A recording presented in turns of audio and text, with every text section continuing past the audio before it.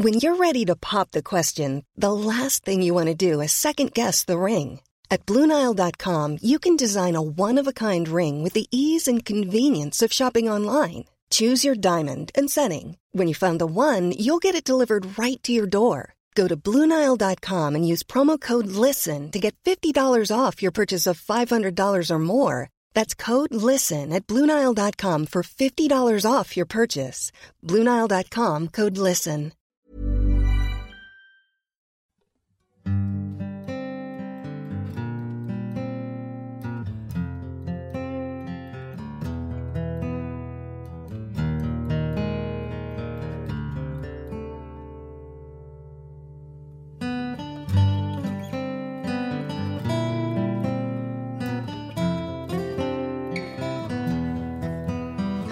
Hello everyone, welcome back to Rule the Roost podcast. I'm your host, Jack Hussey, Titrunk, whatever else you want to call me. I don't mind, I've heard it all before. Going to jump straight in this week. I'm joined by, as we just discussed off air, MSM scum, the Mirror's Conor Mummery. How are you doing, mate? That's me, mate, that's me. New Twitter bio, I reckon. I think so. I'm very well, mate. How are you? Yeah, not bad, not bad. It's been good stuff. Yeah, it's been a testing few days in the world. I would say. In the world, yeah. Hasn't it generally? Although in saying that, you know, I've been one of those just generally appalling people that I just have tapped out of it. I haven't been able to, but more so for just my own sanity. I am the victim in all of this, obviously, of the Trump regime. Yeah. But I just, I haven't really kept up with it enough. Just because, it's just... No, I haven't, and I'm never usually remotely invested in US politics. I don't really see why anyone would be that doesn't live there. But I mean, it's just fucking great seeing what's happening, really. I mean, seeing the baddies lose.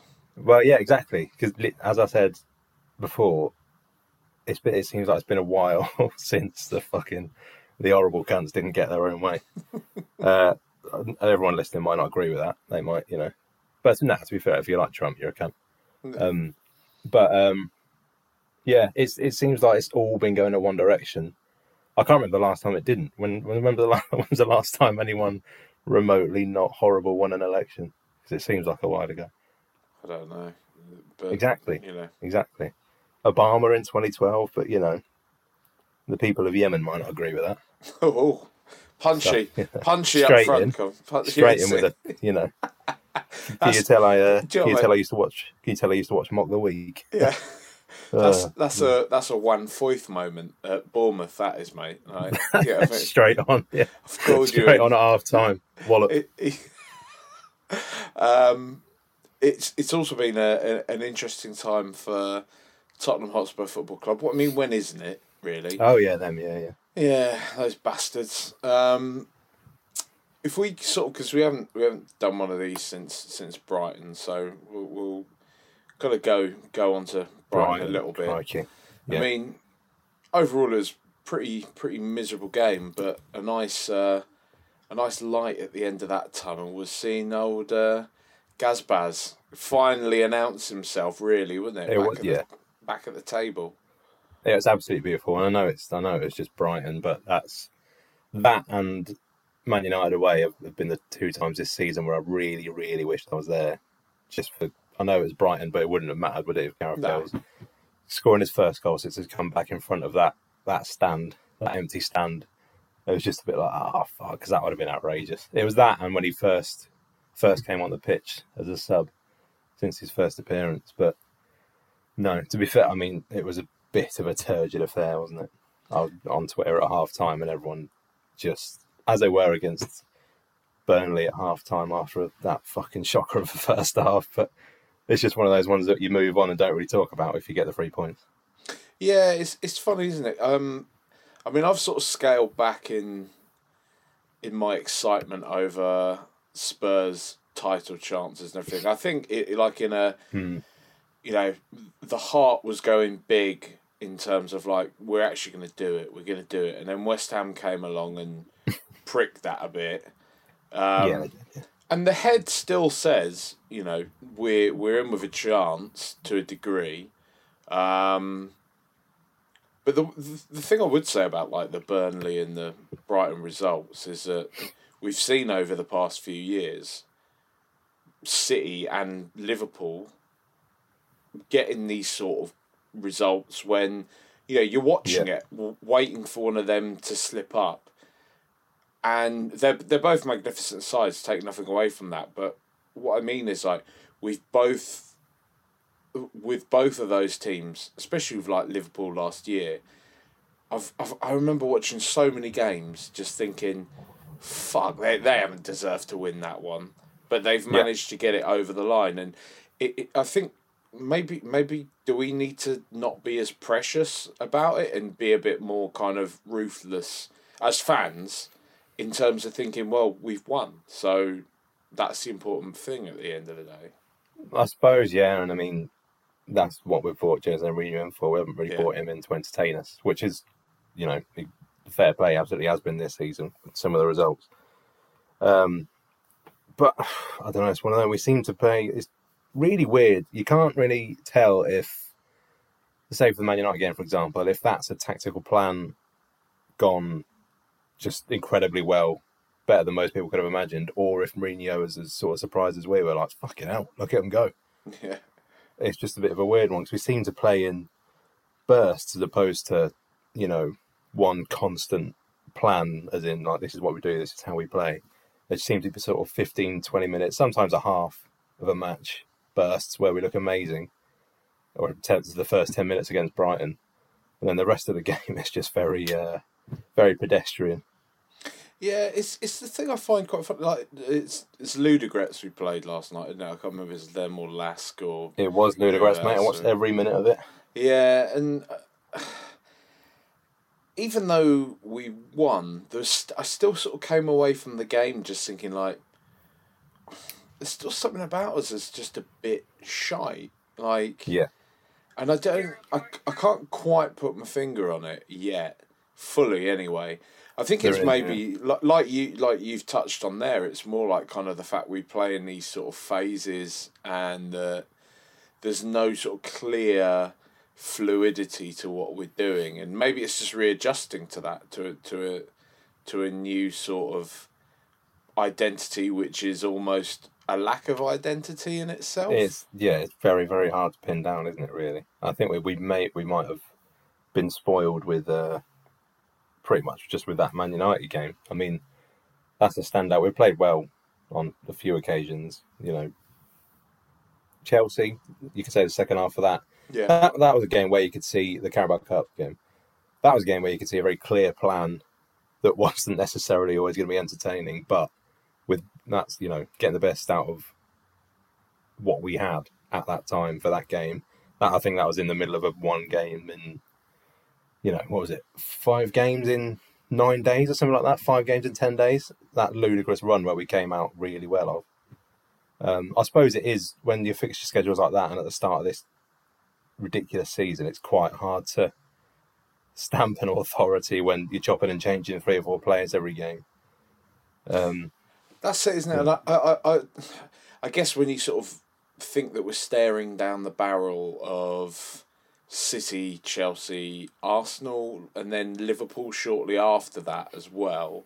Yeah.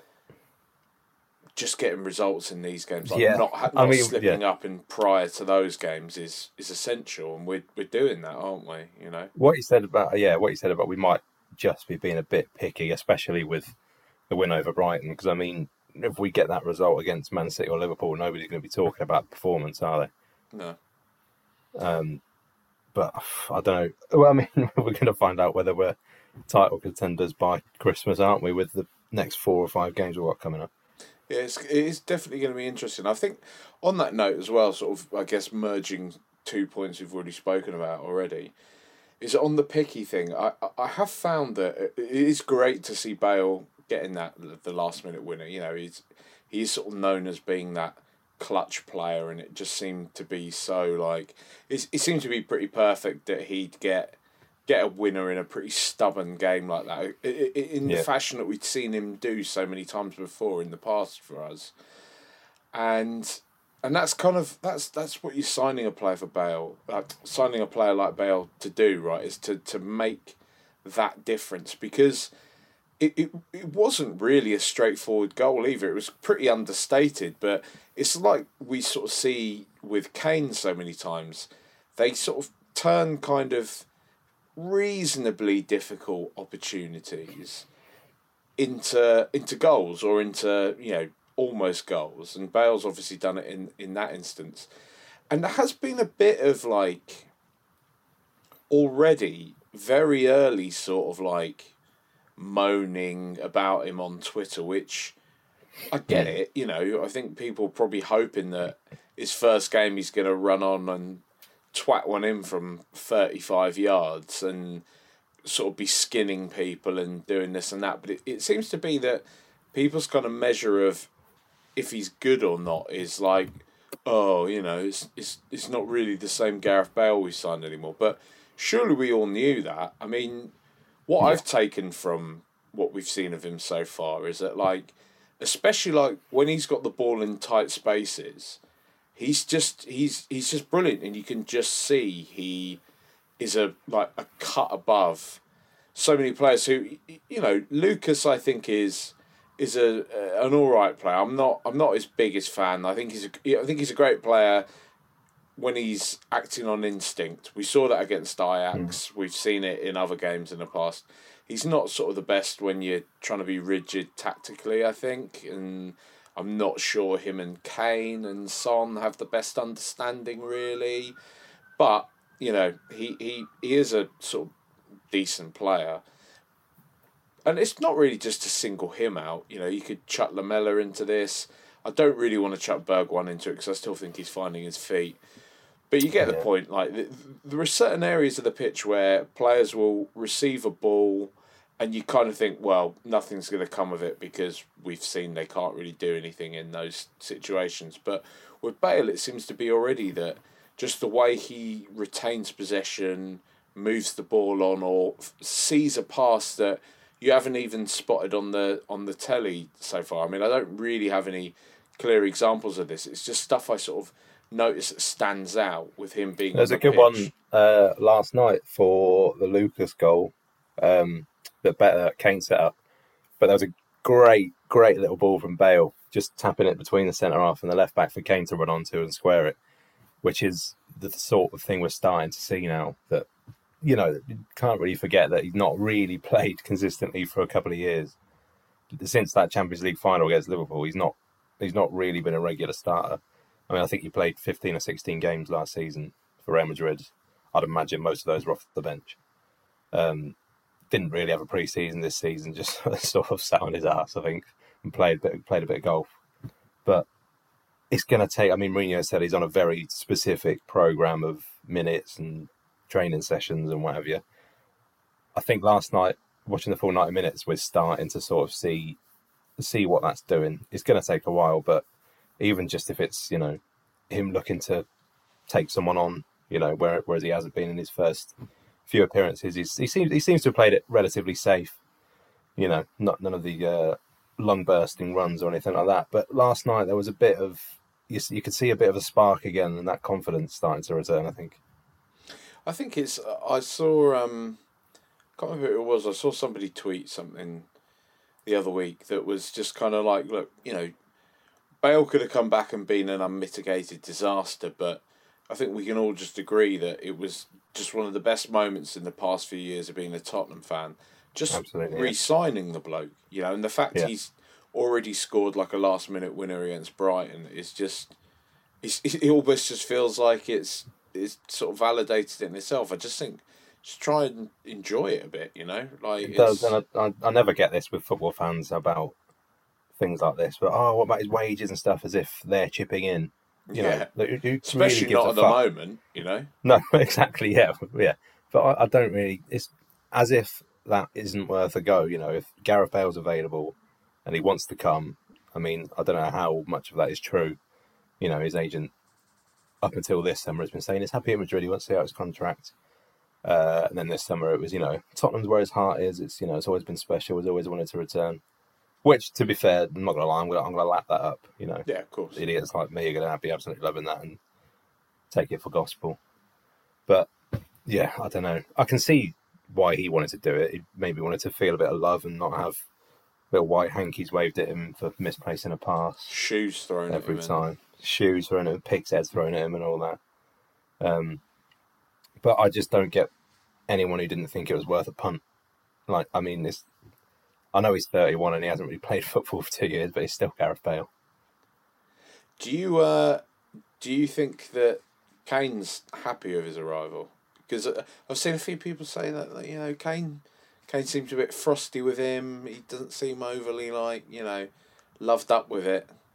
Do you buy anything I don't of see that? why he wouldn't be. I mean, Kane wants to win at all costs, wants to win trophies. We've got a better chance with a fit and firing Gareth Bale doing that than a Lucas Moura next to him. I think you can see that. I don't think he'd have a problem with that.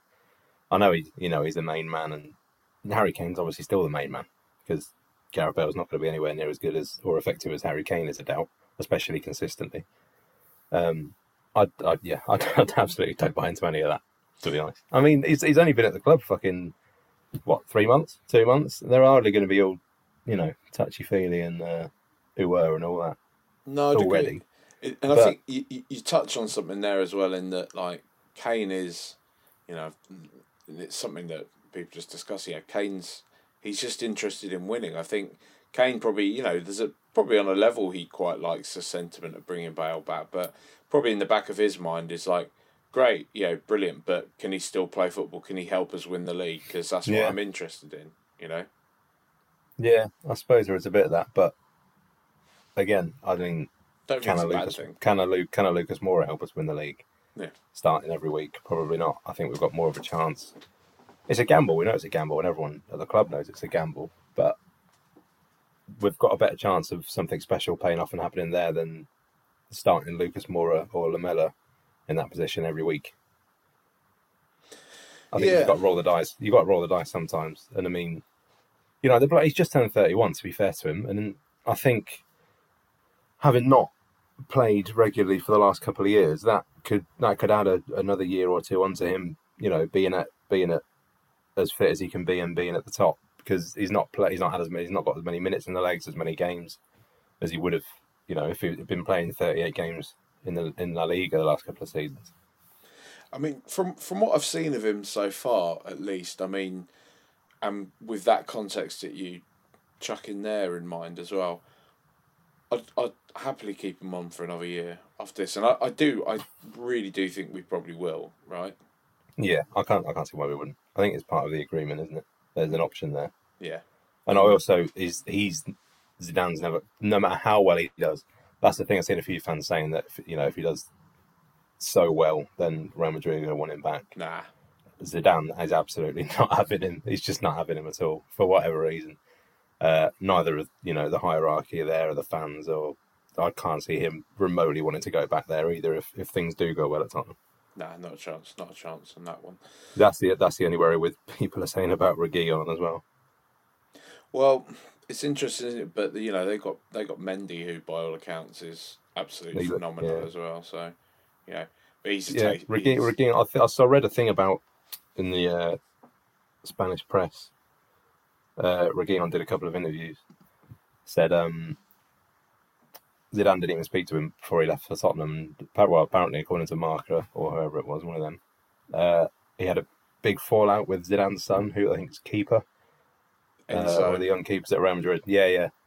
Apparently, him and Reguilon had a big falling out. So I don't think, as long as Zidane's at that club, that he's going to be anywhere near it again. I'm actually surprised that Zidane would be that petty in a way that I know. Not realise that your son is a professional footballer. He's not going to get on with everyone, Yeah. But I don't know. I'm happy with that one as well. Really, to be honest, because he's been absolutely incredible. He's just he's a ludicrous footballer, isn't he? He is, yeah. He's definitely, you can see that there's going to be a couple of reds here and there. Oh, But he's gonna he's the sort of player that if the fans are in the stadium, imagine him in a North London derby, like jigging him up, yeah, he would be loving it, yeah. But I didn't expect him to hit the ground running like he has anywhere near as much. I thought he was going to be a lot more raw than he is as well. You see the occasional thing that makes you realise his age and stuff like that, but he just looks so accomplished and so dangerous when you compare him to sort of Ben Davies, which he's been great servant for the club for I don't know how many years, but the difference, when you've got a Davis there or you've got a Reguilón there is huge now. Yeah, it's just beyond noticeable, isn't it? Yeah, it is. Yeah, and to be fair, that's the only other thing about Højbjerg as well. He had a rugby first couple of games, and people are questioning whether he's that good, but he's been absolutely superb since then. And he's another one that you really, really notice if he's not there now, like the first half yesterday and a few other occasions where it's been Winks and Sissoko in midfield again. He's just another one like we cannot afford to be without him for an extended period of time. It's quite mad, really, isn't it? I still like my my sort of take on Højbjerg. Just is I don't put him alongside like a peak Wanyama for me. Like I still don't think he's up there. But it's the fact that we've lacked a player like him for so long. I think is since why Wanyama got injured, really. Yeah, in 2017 or whenever. And that's why it's so pronounced. Like he is obviously a good player in his own right. But like you say, it makes you realise how long we've been craving a player like that. How long we've been playing Winks and Sissoko in midfield. Yeah, it's been sort of pretty maddening. But Jose does seem to be warming up to. He sort of tried to bin off Sissoko, I think, and now he's actually seeing the merit of having him as Pochettino did previously. He does have a knack of almost making himself undroppable. He just does so much work, and he's another one where you notice that when he's not there. And I imagine the players, whoever happens to be at right back, whether it's Doherty or Aurier, absolutely notice when Sissoko's not there. If you've got someone like Lo Celso on in front, which is why I think it might be a while before we see that midfield that everyone wants of Højbjerg and Ndombele and Lo Celso, because I think Sissoko, just to the fans' eye and, just to the naked eye in general, it might be a bit baffling as to why he keeps starting, but I think he just does so much and so much work for the team that, I don't think we're going to get Højbjerg and Ndombele and Lo Celso as a three for a while Sissoko's still fit and doing his thing. It's funny, there's almost a little bit of me that is almost starting to see, as much as I wanted to have the three of them together, there's a part of me that almost sees why now Ndombele and Lo Celso sort of can't play together. And I don't think they're exactly the same, but they are actually quite a similar player in terms of like their function, I think. Yeah. And I would sort of struggle to see. I think I don't know, Lo Celso maybe is a bit better at dropping deep and carrying the ball forwards and what have you, and I think probably Ndombele's close control in tight quarters is just unbelievably good at It's times. Absolutely insane, isn't it? It's just his touch and the way he sort of turns is. I've said it before I think on here that it's bordering Zidane level in places like. No, it genuinely is. Yeah, he seems absolutely untouchable when he's anywhere near his best. And he actually reminds me of Zidane quite a bit, just the way he plays, like that sort of stocky, and it's what people always sort of beat Berbatov with, that sort of languid style that they have, and confusing it with laziness or what have you. Yeah, similar to Yaya. Yeah, I think there's probably a more complex Venn diagram, isn't it, when it comes to Ndombele? I'd imagine there is, but that's not for us to. That's not for us to attempt, mate. That'd just be embarrassing.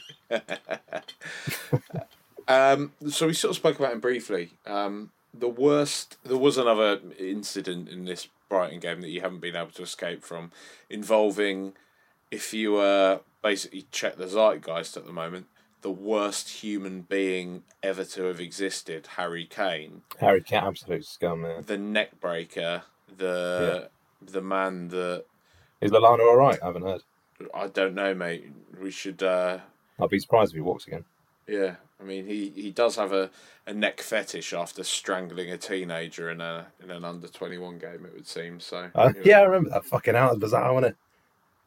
Who was it? Was it Kirkin, the lad we have at left back or something? I can't Was it? remember. I can't remember. Yeah, I've literally haven't thought about that since it happened. That was a bizarre incident, wasn't it? Yeah, like a man in his 30s strangling a teenager. Like, Did Liverpool fans have much to say about that, or they just? yeah, it'd I be assume interesting they missed to that know. one, did they? But I mean, Liverpool fans and fans in general. Fans are fans, you know. I think there's a part of me that really a lot of this is tribalism, right? It's ultimately if Harry Kane wasn't as quality as he is, the fuss wouldn't be made by rival fans like as in as pronounced a fashion It wouldn't. as it is. No, but I'm absolutely baffled about why it's always Liverpool fans. They I've hate him more than Arsenal. They more than genuinely Arsenal. I was do. about to say more than Arsenal, more than Chelsea. Whenever you see anyone kicking off about something Harry Kane supposedly done on Twitter, it's a Liverpool fan. I mean, they've won the Champions League and the Premier League, and they're still talking about Harry Kane. They They've achieved literally everything beat we want us. to achieve. They beat Harry Kane in the Champions League. Is that not enough? You know, All it's come from is obviously the season where he's in a golden boot race for Salah, where they said he dived at Anfield for a penalty, which apparently makes him the worst human in the world. Don't get me wrong, I think diving's funny and I'm all for it. Salah does it all the time. yeah. Is it not the same? Is he a cheat? As I say, I'm genuinely not asked about diving. Nor am I. part of the This is game, what it's gonna happen. it's what the top players do as well. It All of is. them They do all it. do it. And I just, it's absolutely baffling. Their absolute hatred for Harry Kane. I mean, I've had conversations with otherwise fairly reasonable people, Liverpool fans, about it, and they just all hate him so much. But More than fucking Sergio Ramos. I mean, that's something you could go on about. That was funny as well. But that's something you could go on about for years, and I'd understand why they'd have an agenda against Sergio Ramos for years to come after the Salah incident. But what the fuck's Harry Kane done? it's very bizarre, and I think the thing I find really quite strange about it is it's not just like, oh, he's a diving twat or what have you. There's this kind of like real want to reach and to actually. It's about like, it's all about his character. yeah, the it's sort of always person he say is. he's a bad, he's a Yeah. scumbag. It's always Yeah. that type of thing. It is, yeah. He's a all horrible about his piece character. of work. Selfish, yeah. He's hardly fucking Diego Costa, is he? Do you know what I mean? No, Like, I know. It's really weird. and even Diego Costa's a pantomime villain, if anything. Yeah. Like if we actually think back a bit, like Liverpool fans, or at least Liverpool as a football club, proudly backed and got behind Luis Suarez. You know, and I mean that's a topic unto itself. And I know all fan bases have dickheads and Of course, yeah. what have you, but we are talking a significant chunk of that We fan are. base. And I just don't get the logic to it. That's all. Why this player? Why they direct all of this at this player and go out of their way to just try and bring him down? I just think it's incredibly odd. As I say, they've accomplished everything we've Tottenham fans have wanted to in the last few years. Have won everything, and they still just talk about Harry Kane on Twitter all the time.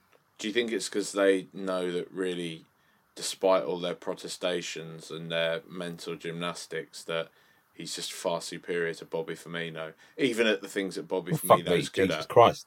Bobby Firmino might be getting dropped for fucking Diogo Jota at the weekend. You know, He scored fucking one goal at Anfield last season. I mean, as I say, he's a Premier League champion. You know, he's won the Champions League, so you can't really coat him off too much. But fuck me. I'll give him my best shot, though, mate. You know what I mean? No, mate. absolutely, What, yeah, what he's won't top I say, mate? What won't I say? Exactly. That's what I mean. Like again, on Twitter last night, Harry Kane scored his 200th goal for Spurs. He didn't do it on Twitter. He did it in Ludogorets. But 200th goal in 300 games. I think it was BT Sport or someone just tweeted out a graphic saying, "Oh, you know, phenomenal player and all that." The replies were Liverpool fans saying, "Yeah, but how many trophies?" Or, you know, "Show us the trophies now." Whereas you can't just say like, "Yeah, fair play, that's pretty fucking good." It's very bizarre. And I mean, Again, I'd expect Arsenal fans and Chelsea fans, with their rivals, fair play to be in those replies, calling them a fraud or whatever. But it's just Liverpool fans again. I don't know. There is something. I haven't really been able to put my finger on it, other than, there's that Golden Boot race. I wonder even if like the Liverpool players themselves have some culpability in this, because there was that. It all got quite unsavoury, the Golden Boot thing with Salah. Very much so, yeah. The way in which I sort of thought, because I do. We'll get onto the penalty stuff with Lallana and with the net break in a bit more detail, but just sort of leading up into that, like I do know there is this, like, we're obviously very protective of Kane, right? And I do think there's a level, and I think we've seen as we should be. He's everything. Yeah, and I think there's a certain, like. I'm Sandra, and I'm just the professional your small business was looking for. But you didn't hire me because you didn't use LinkedIn Jobs. LinkedIn has professionals you can't find anywhere else, including those who aren't actively looking for a new job, but might be open to the perfect role, like me. In a given month, over 70% of LinkedIn users don't visit other leading job sites. So if you're not looking on LinkedIn, you'll miss out on great candidates like Sandra. Start hiring professionals like a professional. Post your free job on linkedin.com/people today. Since 2013, Bombas has donated over 100 million socks, underwear, and T-shirts to those facing homelessness. If we counted those on air, this ad would last over 1,157 days. But if we counted the time it takes to make a donation possible, it would take just a few clicks. Because every time you make a purchase, Bombas donates an item to someone who needs it. Go to bombas.com/ACAST and use code ACAST for 20% off your first purchase. That's bombas.com/ACAST, code ACAST. I don't know. There's a. It's a very raw nerve for Spurs fans. He's our boy, ARE boy. Do you know what I mean? And it almost feels like someone's having a dig at a member of your family or something, and it does hurt, and we do have to sort of, jump to his defence. But I just thought, like, shelving that as best I can, shelving my sort of biases towards that, I did think just on a very sort of professional level, it was very bizarre and almost a bit sinister the way in which a lot of Liverpool players on their personal channels were all digging him out. Yeah, it just seemed very weird. It seemed very, like, childish and bullyish. I can't really think of similar examples. No, that's the thing. That's what I found so absolutely bizarre about it, and it did make me wonder if there was something like, if they all knew how much it meant to Mo Salah to win it, and so they were all kind of keep him happy as the golden goose, if you like. I don't remember seeing any Tottenham players write anything about Salah on Instagram. No, it's almost like they're adults with lives. And when you do start to open this up a bit, like, it does just seem to be, and I don't know if this is like something that maybe we're just experiencing this for the first time, because Kane probably is, like, we've had Bale in the past, but we only had a world class Gareth Bale for, a season and a half or so. Modric never really had the profile of being, like, we've had some great players basically, but, like, really, I don't think in my lifetime we've ever had a stratospheric player like we've had with Kane. One of the best in the world. Yeah, exactly. For a number of years. Literally, like, top 5, top 10 players in the world. Probably, I would honestly probably say the best player in the world right now at this point in time. On form. I mean, Messi's scored, I think, 7 goals this season. They've all been penalties, so, he's a fraud. Yeah, he is, Regardless. Ronaldo's had coronavirus for a month, so, And how good can you be if you can't go within 2 meters and he's of anyone? a dodgy geezer as well, anyway. So to put it very lightly, Jack. Yeah, we'll paint him out of history. But and maybe this is just what happens. I'm sure a lot of United fans would say Rooney had his fair share of it, but Rooney was out doing dodgy stuff. Chelsea fans might say Terry and Lampard had it, but You know, Yeah. Liverpool fans might say Gerrard had it. So maybe this is just par for the course.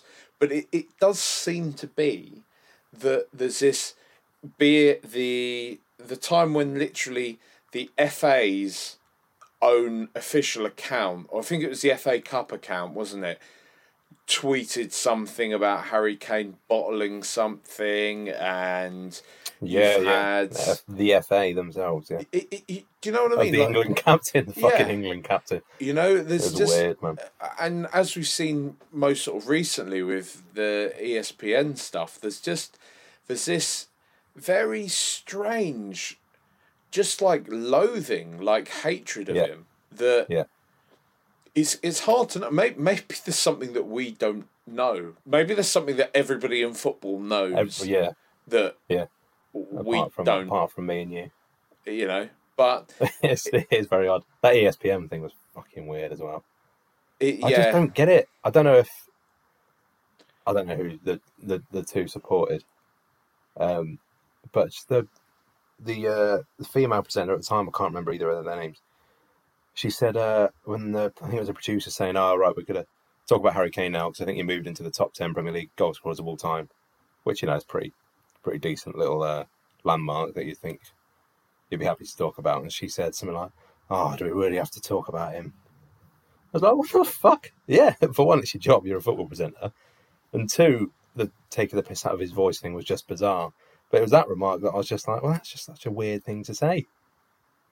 It is very bizarre. I mean, I had some mixed feelings on that. And like, I think first of all, don't get me wrong. I think like the way in which they went after him, they were talking about like, I mean, I think personally maybe people have overstated how much they were really making sort of problematic comments about speech impediments. 100%. Obviously, yeah. That's why I literally didn't mention that bit. The bit I found weird was when she said, "Oh, do we really have to talk about him?" Yeah, and I find that weirder than anything. And like you know, like has sort of been said, I think there's an uncomfortable glee. I think people have like found in wanting to like. Sack him, make sure these people lose their jobs. Because that's ridiculous, obviously. Yeah, because I think, like, one of the biggest sort of nuances to this is, for all intents and purposes, like, they didn't think they were on air. Like, it's I know, yeah. And I know this is falling into, like, Donald Trump locker room chat type territory. He didn't the jack. As I've been telling you for years, he didn't know he's been recorded. But it kind of is in that thing. But at the same time, like, you know, we sort of, you know,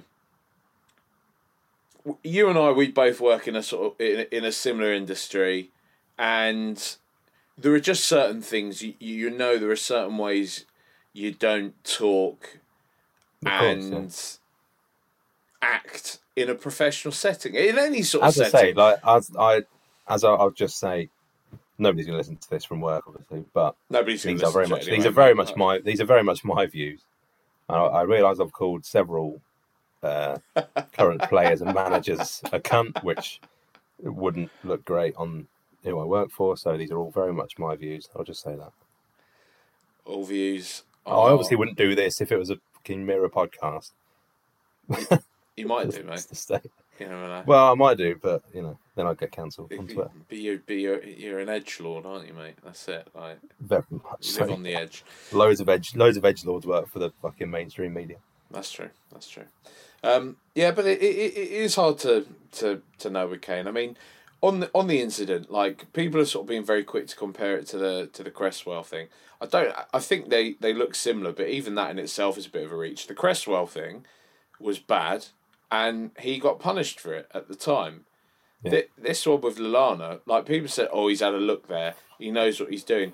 No, he's had a look because he's seen Lallana's running in behind him, and he's judging to get the ball. I don't buy this. Like, even people have said, "Oh, he's being clever." I don't think he's being clever or anything. I just think he's doing what he does, which is getting himself into a position to get the ball.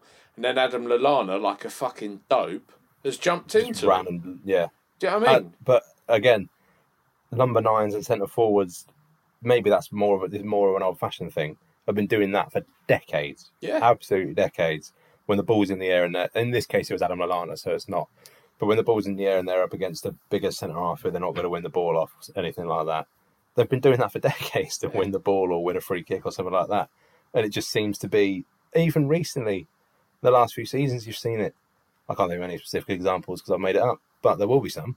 But you've had, I think a lot of it is just because it was Harry Kane. And the conversation starts with people who already don't like him talking about it on Twitter.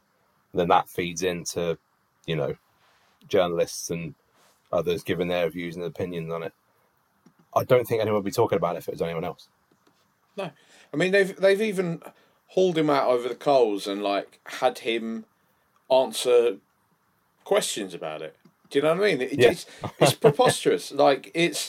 I don't even concede, I don't concede an inch on it. When people say, you can... He's been fouled, and that's the only way I can see it. And you can compare it to like I say, people have compared it to the Cresswell one, which I can look at objectively and be like, yeah, Harry Kane has fouled Cresswell there. Harry Kane has gone into Cresswell as he's jumping. He's tried to be, as people have said, clever and what have you, and try and win a foul, but actually ended up fouling Cresswell himself. In this instance, he's just been fouled. And he has. And a referee saw it and a VAR official saw it and they decided it was a penalty because that's their job. And it was a foul. I mean, I can't believe it's been such a talking point. I really can't. It's bizarre. But you know what, mate? When all is said and done, 200 fucking goals in 300 games. The bloke is... We probably are looking at, really, the greatest player in the club's history. 100%. I don't even think that you can argue with that anymore. As we know, football started in 1992, and I can't think of any better player since 1992 that come anywhere close for either longevity or talent or the fact that he's fucking one of our own. And we didn't pay any money for him. We didn't bring him in on some massive transfer. He just came through the academy, went on loan at fucking Norwich and Leyton Orient and Leicester. The good Easter egg that I found out, some people might know this, you might know this, I only found out a couple of weeks ago that Harry Kane was on the pitch for Leicester during that Deeney goal, the Watford playoff. Was he? Yeah. I didn't know that. Leicester. That's I decent. thought that fucking blew my mind, that. Just seems like two completely different eras of players. That's absolutely bizarre. They hate him as well, don't they, Leicester? Leicester absolutely hate him, because of the title race. And Vardy, that fucking Vardy. Remember Harry Kane tweeted that thing of the Lions, didn't he? That was quite funny. He probably was asking for...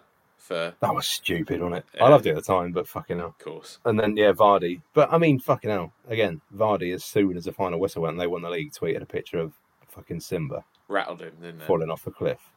Fucking celebrate winning the league, man. You're thinking about Harry Kane when you've just won the league. He has a habit of just getting to people, doesn't he? Do you think he really does? Yeah, he does.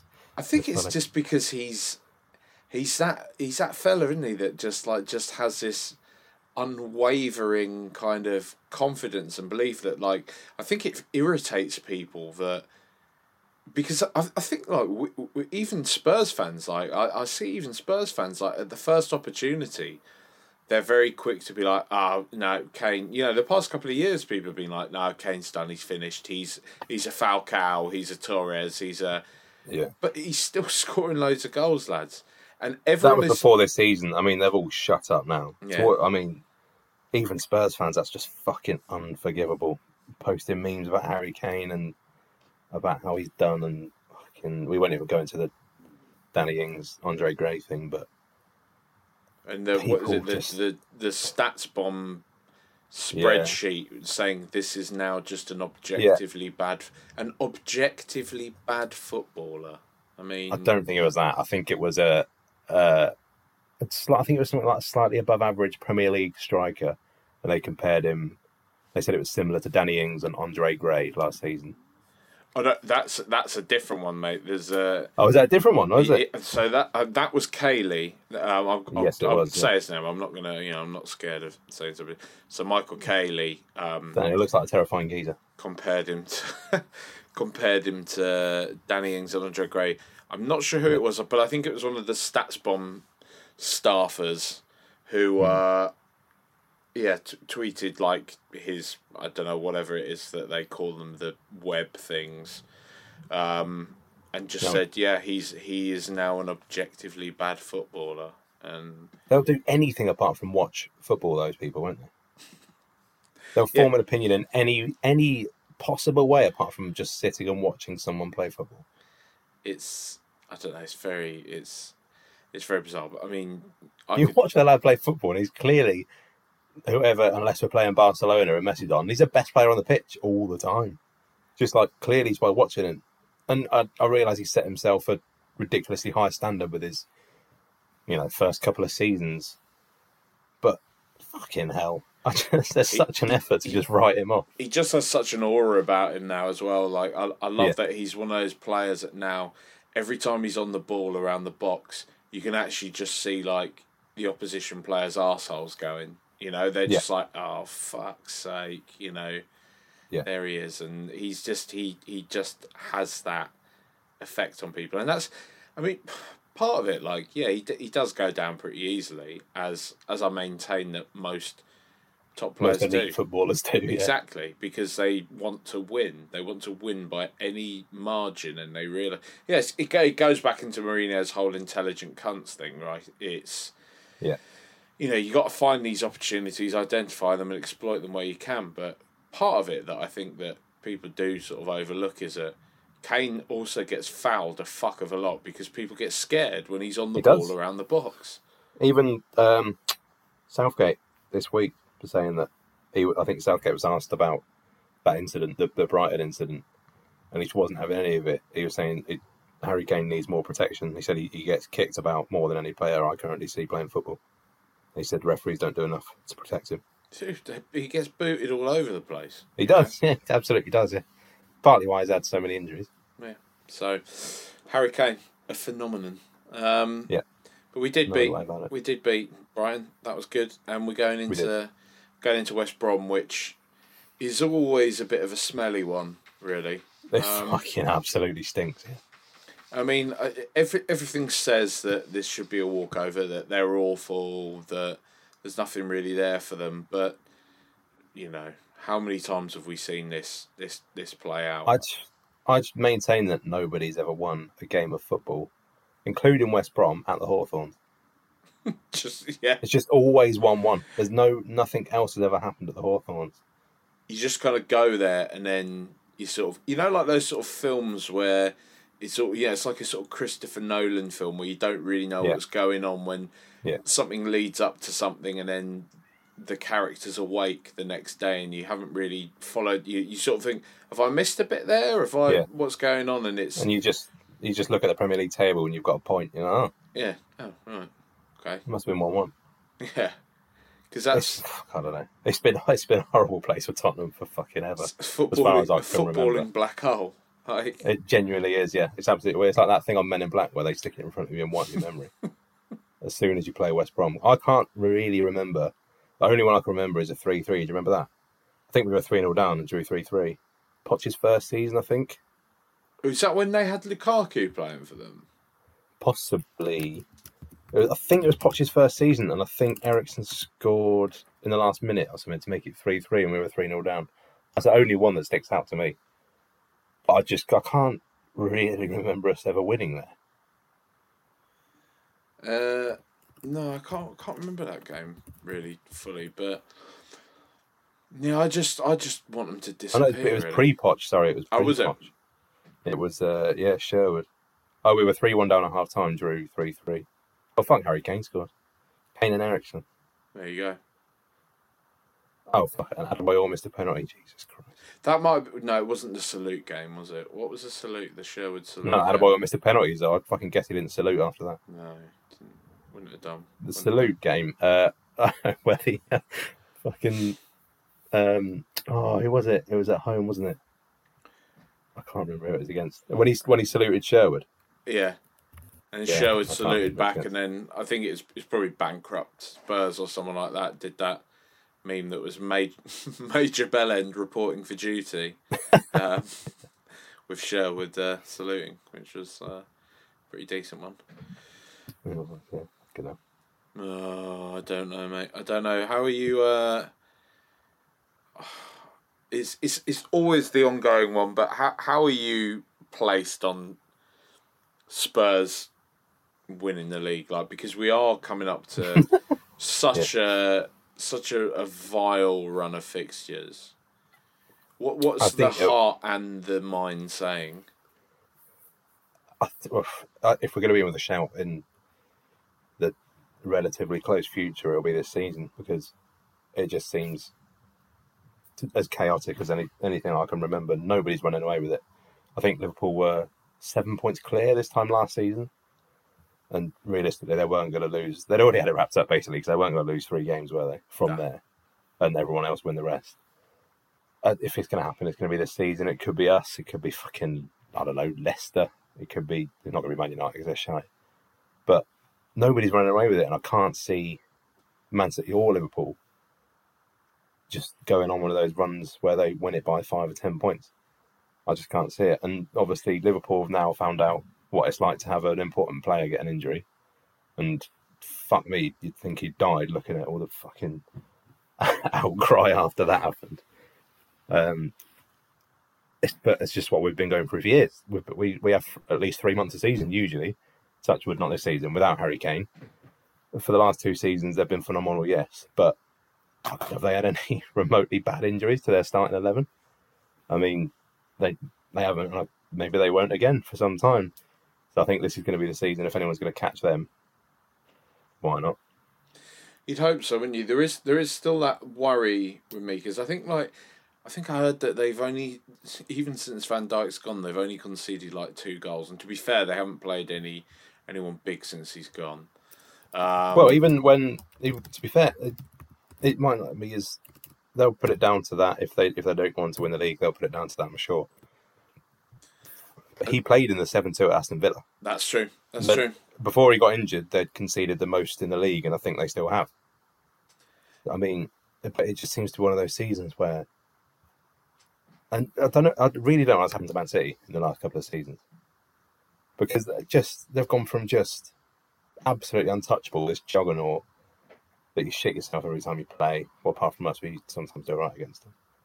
But they just look so get-atable at the moment. And they just don't carry that fear. If you look on the fixture list, it's the end of that cycle, isn't it, really, I guess, because they've...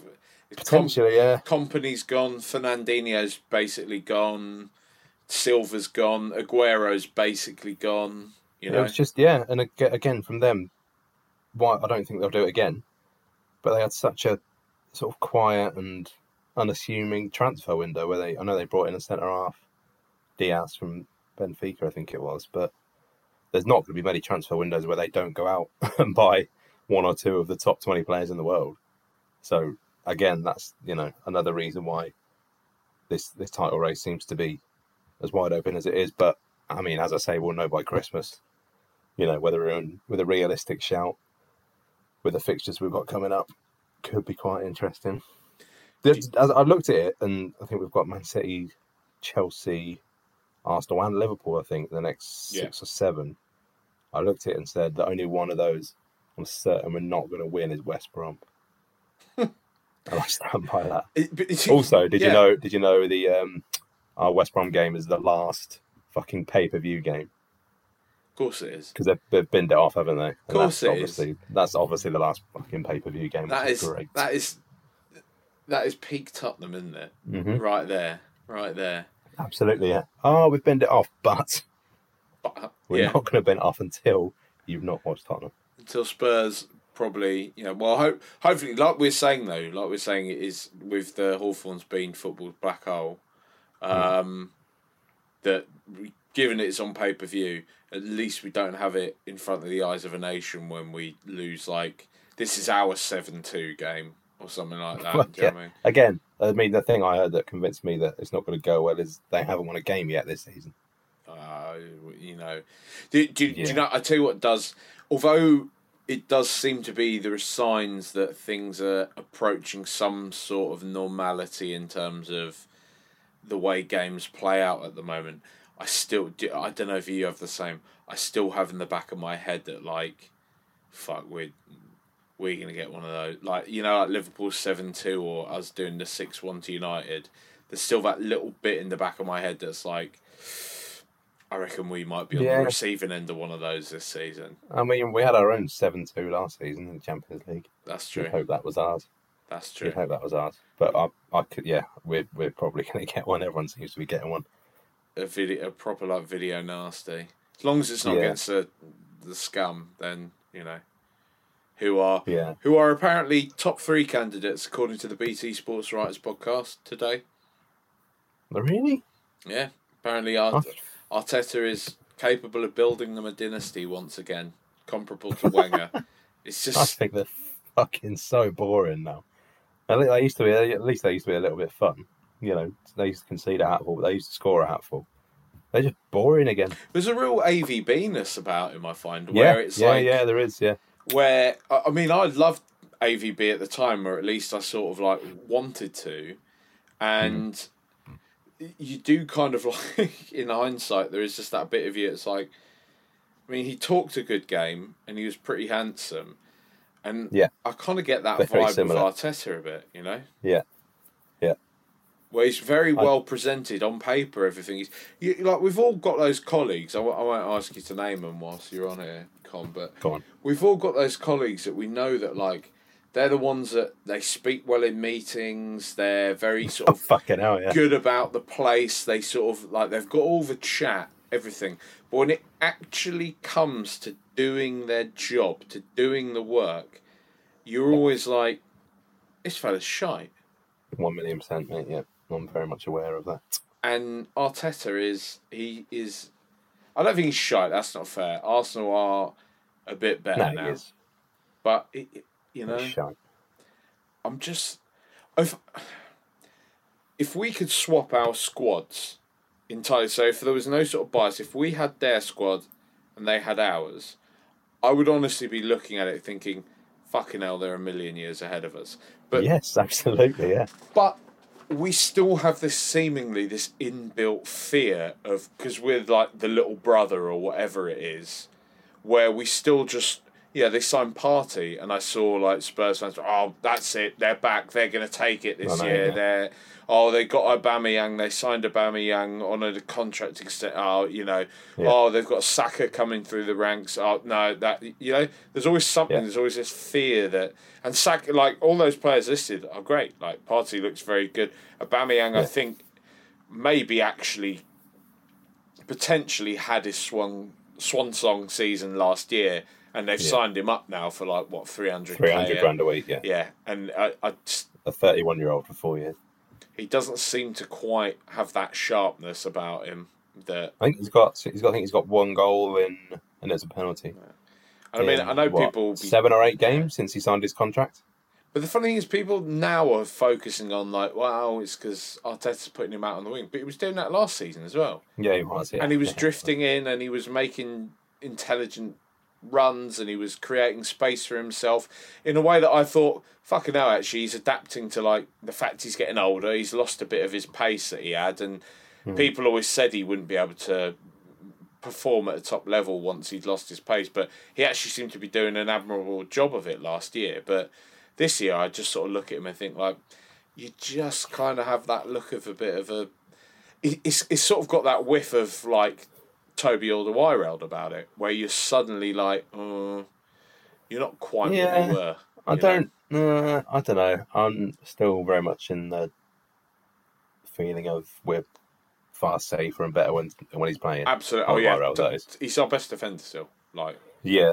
I know what you mean about his, but you compare him to as he was, who he was 2 or 3 years ago. But when he's not in the team, it's a big difference. I do think you need an old head there. You can't just have Dyer and Sanchez there. But I mean, the good thing is Tanganga's coming back, who was absolutely phenomenal last season when he played, and he's back in training now. And I think people forgot. I definitely forgot about him. Yeah. For the last couple of months, when I'm thinking about our squad and who should be starting and pairing with who and whatever, I literally forgot about him because he's been injured for so long. But he was fucking class. He's mustard.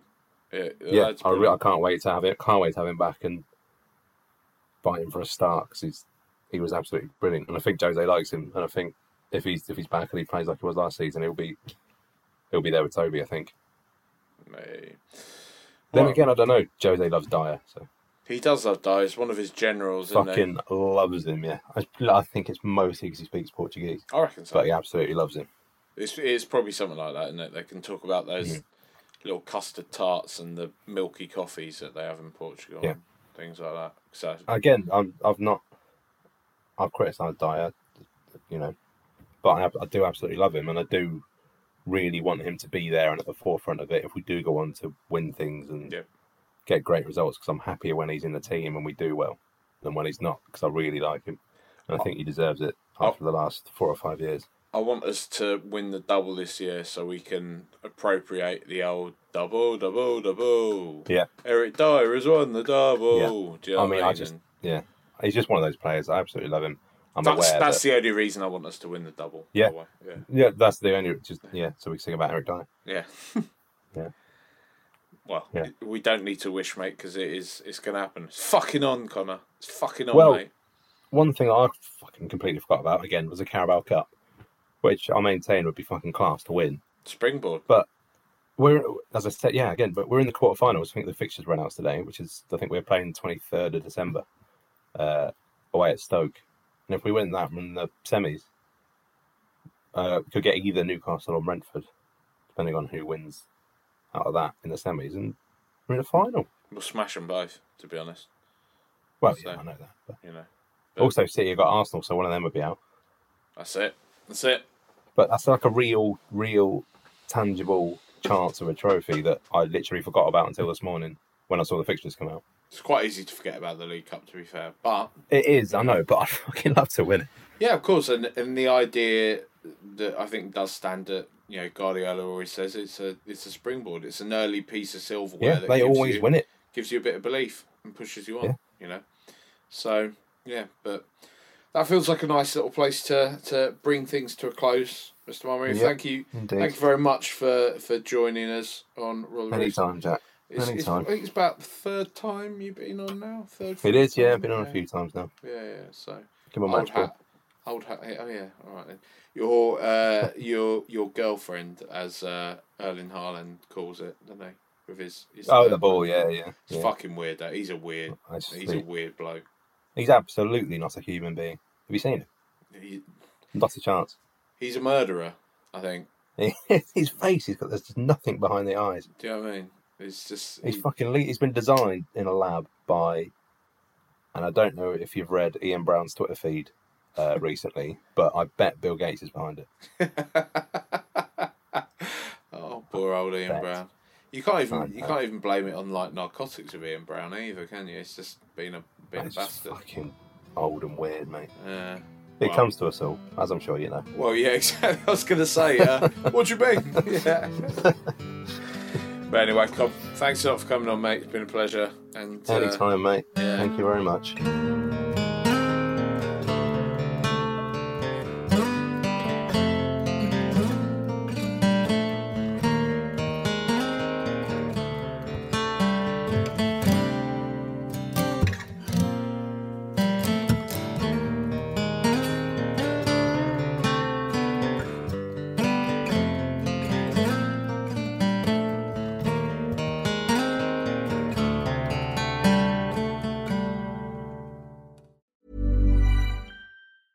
Even when we're on a budget, we still deserve nice things.